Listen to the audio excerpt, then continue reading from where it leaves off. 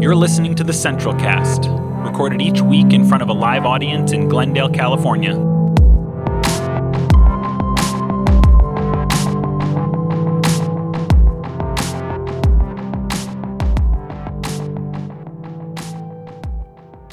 Of this series we've been in called Jesus, Rude and Confusing, where we've been looking at the most controversial and difficult to understand passages out of the Gospels. And this morning, we're looking at Jesus' famous or perhaps infamous words from the cross, my God, why have you forsaken me?" And let's read the entire text now where that sits in Matthew to get the surrounding context. And this will be up on the screen, I believe. "From noon on, darkness came over the whole land until 3 p.m. And about 3 o'clock, Jesus cried with a loud voice, Eli, Eli, lema sabachthani. That is, my God, why have you forsaken me? When some of the bystanders heard it, they said, this man is calling for Elijah. At once, one of them ran and got a sponge, filled it with sour wine, and put it on a stick, and gave it to him to drink. But the others said, wait, let's see whether Elijah will come and save him. Then Jesus cried again with a loud voice and breathed his last. At that moment, the curtain of the temple was torn in two from top to bottom. The earth shook and the rocks split." This is such a terrifying and horrific passage, not just because it's grotesque, not just because Jesus is, oh, there goes the mic. Oh, okay, thanks. Oh, no, if it was him, it's cool. I thought it might have been God, actually, We're about to get heretical, so if my mic cuts out or I get electrocuted, this is going to do wonders for your faith if that happens. All right, we're going to go for this. All right, so this scene is terrifying and horrific, right? Not just because it's grotesque. Because if you've seen, Mel Gibson's, oh, come on, what's the name of that movie? Thank you, yeah. It's not just terrifying and horrific because it's grotesque. Jesus is nailed to the cross and he's bloodied and battered. No, this is terrifying and horrific because here we find God, doubting and despairing, weak and powerless, crying out, God, where are you? This is a terrifying passage, and it's been a troubling passage in the church for generations because of this. And the church has, over the centuries, attempted to mitigate the problems of this passage, to explain it away, to make it so that Jesus isn't really doubting and despairing. A few of those different views have been, we're told that only the human side of Jesus is suffering here. I was raised being told, only the human side of Jesus is experiencing the agony and the pain of the cross and this feeling of despair. And he's allowing his human side to suffer the cross so that his blood might redeem us one day. But his divine side, the God side of Jesus, of course, knows that everything's okay and that everything's going to work out in the end. He's, the divine side, the God side of Jesus is totally fine. It's only the human side that's suffering. And that so that the Father might be able to redeem the world with his blood. But, if Jesus had changed his mind, right? If he had decided to unleash his power, well, then those nasty Romans would rue the day they were born, as surely they're ruing it now in eternity, right? We're told that if Jesus had wanted to, he could have pushed the nails from his hands and feet, healed the wounds of his flesh, floated down from the cross in dramatic fashion, and while everybody stood there dumbfounded, with just a flick of his wrist, he could lay waste to all those nasty Romans and show them what true power really is, if he had wanted to. But he didn't, because he had to act out this scene. He had to play a part in this cosmic charade, this piece of cosmic theater, where he feigned weakness and powerlessness so that God could, redeem the world with his blood. So we're told. Or perhaps you've been told that, Jesus is, quoting Psalm 22 here. And he is. He says, my God, why have you forsaken me? This is an excerpt from Psalm 22. And so we're told that, he's preaching. He doesn't actually mean these words. He's preaching and he's saying once again, look, I'm fulfilling Scripture and therefore I'm the true Messiah. He doesn't actually mean these words. This is all exhibition. This is all theater. But to turn the cross, to turn Jesus' words, and moreover, to turn his suffering into just an act, just a show, just a piece of theater, I think is to rob it all of any meaning, any authenticity. Not just his words from any meaning and authenticity, but his suffering itself from any meaning or authenticity, which I think is the worst thing we could possibly do. So I believe that Jesus was actually crucified. He was really nailed there. To say that Christ was crucified and really nailed there is to say that he was there against his will. He couldn't get down. He was really there, really nailed there, I believe. He was really weak and powerless. He really meant it when he said, my God, why have you forsaken me? This wasn't an act, not in my accounting of this. He was really nailed there. He was really crucified. He was really suffering. He was really doubting and despairing with these words, my God, why have you forsaken me? I don't think he ever heard of Christianity's novel and fanciful idea that he was redeeming the world with his blood. The question, of course, is, what do we do with this? What do we do with it? Well, there's a few options. The first of which, one way of looking at it, is to say that the cross is the ultimate demonstration of God's solidarity with the so-called God-forsaken ones of the world, right? The poor and the powerless, the outcast, those who are deemed other than. This is the ultimate demonstration of God's solidarity with them. And of course, is this not the meaning of so much of Jesus' ministry and preaching? That God is on the side of the poor and the outcast. In Jesus' day, to be infirmed, to be leprous, to be poor, to be part of this underclass of people was to be regarded as rejected and cursed of both God and man. These were the so-called God-forsaken ones. And we can look at the cross and Jesus' words here as the ultimate act of solidarity. That God stands with the God-forsaken ones of the world. And to be his disciple, to be a Christian, therefore, to pick up our cross and follow him as Jesus calls us to in Luke 14, this means that we too stand with the God-forsaken ones of the world. We too stand with the poor and the oppressed, the hungry, the thirsty, the naked, the broken. This is, I think, part of the calling or the meaning of the cross, the crucified God. This social justice gospel that you hear preached on so much here. This political gospel, you might call it that. That's a major meaning, I think, of this scene.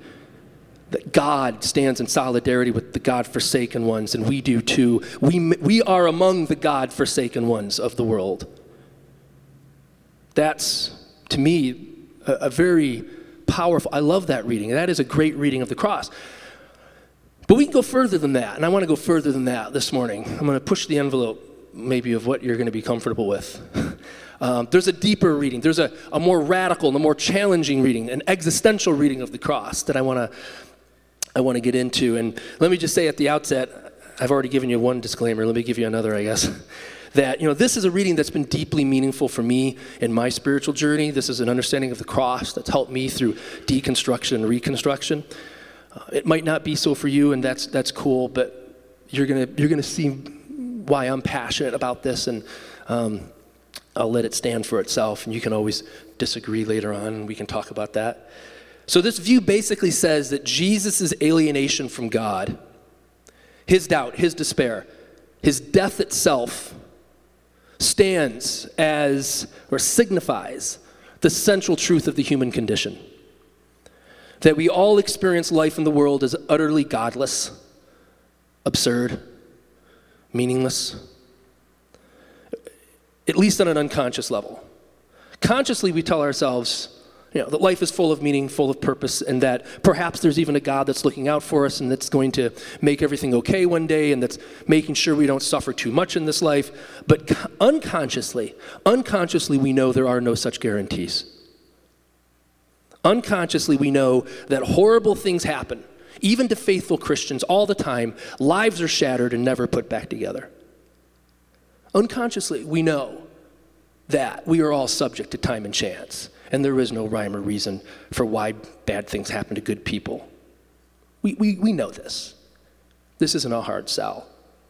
Unconsciously, we know this, at least. This is the terrible truth of the human condition, and it's something that often drives people into religion, right? It's what drives people often into church or into conservative and fundamentalist traditions, because often religion provides a psychological relief from this existential crisis. It guarantees things, right? Guarantees and says, God is going to be there for you to save the day. Ultimately, everything's going to work out okay in the end. God's in control, we're told. Even the most tragic events like the Holocaust or the death of a child, unspeakable tragedies like that, we're told, have some deeper purpose. Something good must come out of it. God has some greater purpose or good purpose for the death of even a child, we're told. But the cross says to that, no, that is not the case. The meaning of the crucified God, the God who paradoxically despairs of God, the God who is forsaken of God, the God who is alienated from himself, the meaning of this is not that everything is under control, but that life in the world is inherently chaotic and uncertain, absurd. Now, this may sound heretical, but it's certainly not unbiblical.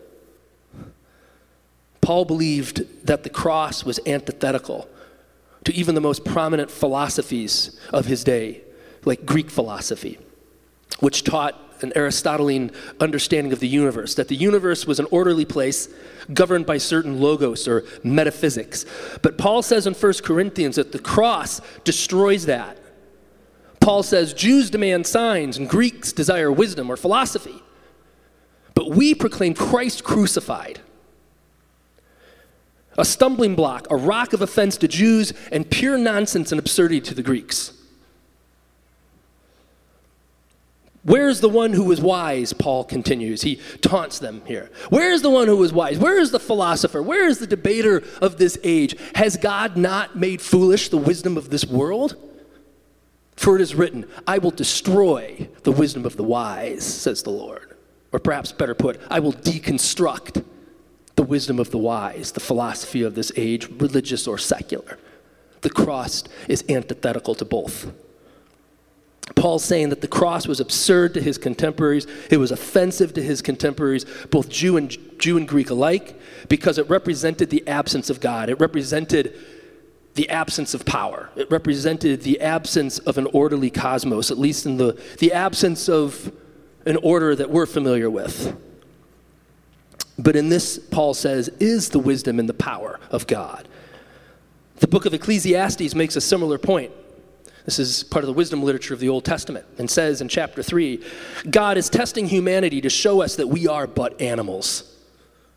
There's something you probably haven't heard preached on in church before. God is testing us to show us that we are but animals. For the fate of humans and the fate of animals is the same. As one dies, so dies the other. They all have the same breath, and humans have no advantage over the animals, for all is vanity, all is meaningless. All go to one place, all are from the dust and turn to dust again, which, by the way, is exactly what Ash Wednesday is all about, coming up this week on Wednesday. That's why it's called Ash Wednesday. On Ash Wednesday, we make the sign of the cross on your forehead with ashes, a sign of an execution symbol.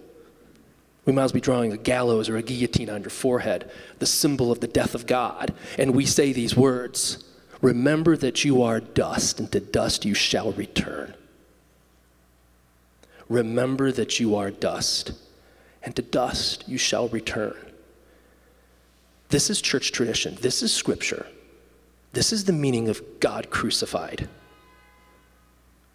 And it's meant to teach us to make peace with our mortality, to make peace with our dustiness, to make peace with our finitude, to make peace with absurdity and the so-called godlessness of the world, to make peace with it rather than trying to ignore it or escape it. This is a powerful move right here. This is kind of how we find hope and peace in the aftermath of the crucifixion. Think of this being like AA. All right, like Alcoholics Anonymous. Only those who acknowledge their addiction and brokenness can heal and find sobriety, right? If we refuse to acknowledge the truth of our lives because it's too painful or too scary, then we cannot heal or grow. We cannot be set free from that which oppresses us and haunts us. And this is true in so many different areas of life. Think of this being like therapy. As someone who spent time in therapy, I feel like one of the things I learned is that therapy isn't so much about making sense out of what happened to us. The goal of therapy is not to explain everything, to judge everything, right? In fact, I feel like the point is often to learn to let go of our desire and our need to judge and explain everything and embrace the unknowing, embrace the complexity, embrace the brokenness, the imperfection within ourselves and within others. Embrace this idea that we can live with imperfection, that we can be okay not being okay. That, to me, is the most powerful thing that can happen in therapy. That we can find the courage to be. The courage to be. That we can find hope and even peace in the midst of our lives and our circumstances as they actually are. What a radical idea. This isn't self-help. Self-help says, defy your negative narratives and achieve your dreams and goals. You can be fulfilled. Self-help teaches us you can be satisfied, you can be fulfilled, right? Here's 7 ways to achieve your dreams and goals in life so that you can be fulfilled and happy. No, this is antithetical to the self-help teaching. This is saying you can't be satisfied, you can't be fulfilled. Life is complex and full of troubles and sorrows, but in the radical acceptance of this truth, you can find a kind of satisfaction. You can find a kind of fulfillment in your lack of satisfaction, in your lack of fulfillment. This is the radical turn of the cross. Christ crucified, God crucified, and in the aftermath of that, in the radical acceptance of that, we find rebirth, we find resurrection. This strikes me as the meaning of the cross. It's like good therapy. Only by embracing the crucifixion of God, the death of any guarantee or certainty, only then can we really make peace with life as it really is. Only then can we experience a resurrection, a transfiguration, to use another biblical term. In fact, today is Transfiguration Sunday on the church calendar, the liturgical calendar. Today is the day that we commemorate the transfiguration of Christ right before his execution. We too can be transfigured. God himself is transfigured in us in this crucifixion.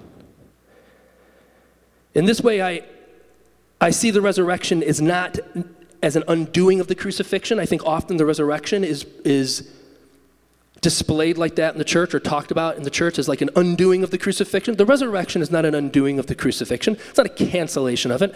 Easter Sunday does not trump Good Friday. Easter Sunday is not an undoing of Good Friday. It does not trump Good Friday.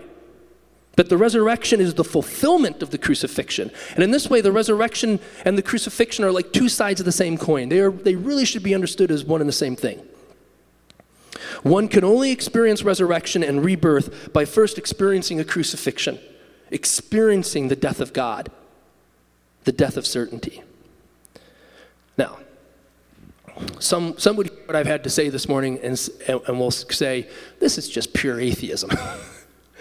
This is just atheism under the guise of Christianity. But it's not. Now, it's certainly atheistic. And aren't we all atheistic about certain gods? Aren't we? I don't know about you, but I can't believe in the God of my youth anymore. I can't believe in the God of evangelicalism anymore. I can't believe in a homophobic God anymore. I can't believe in a sexist God anymore. I can't believe in a God that would throw his children into hell. I can't believe in a God with a hell.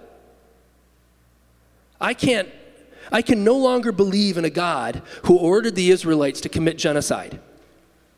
As we're told in the Old Testament, he did many times. I can no longer believe in a God who said in Leviticus to stone gay people, stone adulterers. I can no longer believe in an all-powerful God who can save the day if we just pray enough and have enough faith. I can't believe in that God anymore because that God to me is a sadistic tyrant. Late last year up in Northern California in a church called Bethel, one of the biggest, most prominent churches in the country. This church is responsible for cranking out the most popular worship music in the church. Something horrific happened in this church. One of the worship leaders' toddlers died, a 2-year-old little girl, I believe it was. And the church marshaled all of its resources. The pastors told the church, keep in mind, this is a mega church with enormous influence, told them, if we but hold vigil and pray our guts out and worship our guts out and have enough faith, God will resurrect this child. I am not making this up. This really happened just a few months ago. You can look it up online. Now, I don't blame the parents of this. I have a 2-year-old little girl, so it's kind of hitting me. I don't blame the parents, right, for wanting that and seeking that. But it is pastoral malpractice. Pastoral malpractice to organize the entire church, thousands of people, and to tell them and guarantee if we just have enough faith and if we just pray hard enough, God will raise this baby. That God needs to... I can't believe in that God anymore. I was raised, like so many of you, I was raised to believe in that God. That is a sadistic, psychotic God. And you can see where that theology leads, how it re-traumatized that family and that entire church. That is traumatizing to teach people this. You can see the theological, the damage that theology does. The God who cries out in weakness and despair from the cross, my God, why have you forsaken me? This is not an all-powerful being. This is not an all-powerful God. At least not in the usual way that we define power.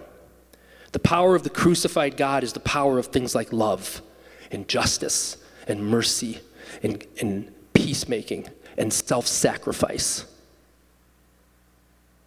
His power is not the vulgar power of magic. The power of God is not about amazing magic, but about amazing grace. The gospel is not about amazing magic, but about amazing grace. And maybe this is true power. Maybe this is real power. Maybe that kind of power we should really be standing in awe in. The power of God is not akin to a laser light show at Disneyland, a dazzling display meant to wow us. No, it's the power of things like grace and forgiveness and justice and peacemaking and love and self-sacrifice. That's a power we should stand in awe in.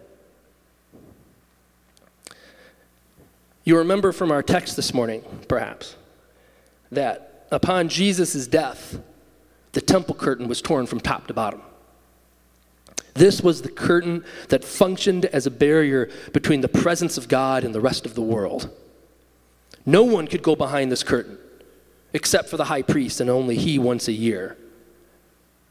For this curtain to be torn upon Jesus' death signified the death of the God of the temple, the death of the God of animal sacrifices and blood magic, the death of the God of religious law, the death of Israel's all-powerful tribal deity who went before them with the Ark of the Covenant in battle and laid waste to their enemies, as we're told in the Old Testament. This signified the death of that God, that understanding of God. This God dies in the Gospels, and another is resurrected. A God of love, a God of justice. And this God is no longer confined to a particular temple or a particular religion or a particular culture or a particular time and place. This God goes out into the world as a Holy Spirit, a Holy Ghost, everywhere at once, indwelling us, his people. This is the meaning of the cross, and it signifies simultaneously both the death and resurrection of God, the transfiguration of God. So what I'm saying today is not atheism, but it is atheistic.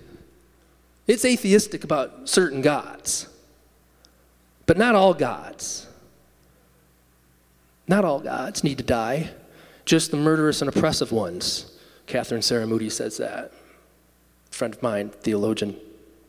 There have always been different ways of understanding God in the church. I want to encourage you this morning. I've taken you down a dark road. I want to encourage you this morning. I want to do some reconstruction on the back end of this deconstruction. We need some resurrection after crucifixion here this morning. There have always been different ways of understanding God in the church, beyond this idea of a supreme being on high, the old man in the sky. Paul once said this in Acts 17, in him we live and move and have our being. This is one of my favorite passages. In God we live and move and have our being. Now, Paul is actually quoting Greek thought there. That was a Greek understanding of the divine. And Paul says, you know what? I like that. I'm going to steal that. In him we live and move and have our being.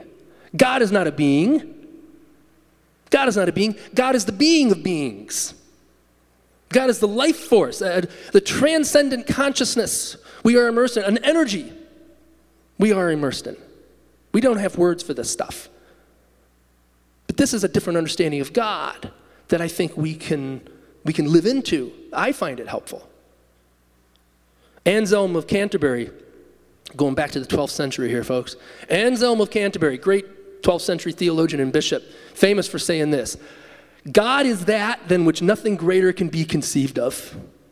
God is that than which nothing greater can be conceived of. And by this, he did not mean that God is the greatest being you can conceive of. He didn't mean God is like Superman. This is way before Superman. But you know what I mean. God is beyond human conception, he was saying. God is beyond human conception. Beyond what we understand. And yet we experience the divine and the sacred in the simple acts of love and kindness. We experience the divine and the sacred in the simple acts of love and kindness, sharing a meal with a friend, coming to church, sharing in the Lord's Supper, praying together, singing together, meditating together. We experience the divine and the sacred in this. We've experienced the divine and the sacred in a sense of awe and wonder when we look up at a star-filled night sky. We experience God while looking out across the ocean and the horizon. This sense of awe and wonder, the astonishment of consciousness, just being, comes with a sense of divine and the sacred dimension to life, I believe. The simple beauty and grandeur of a flower. Have you ever been on a hike or walking through a garden and just been overcome by the simple beauty of it all?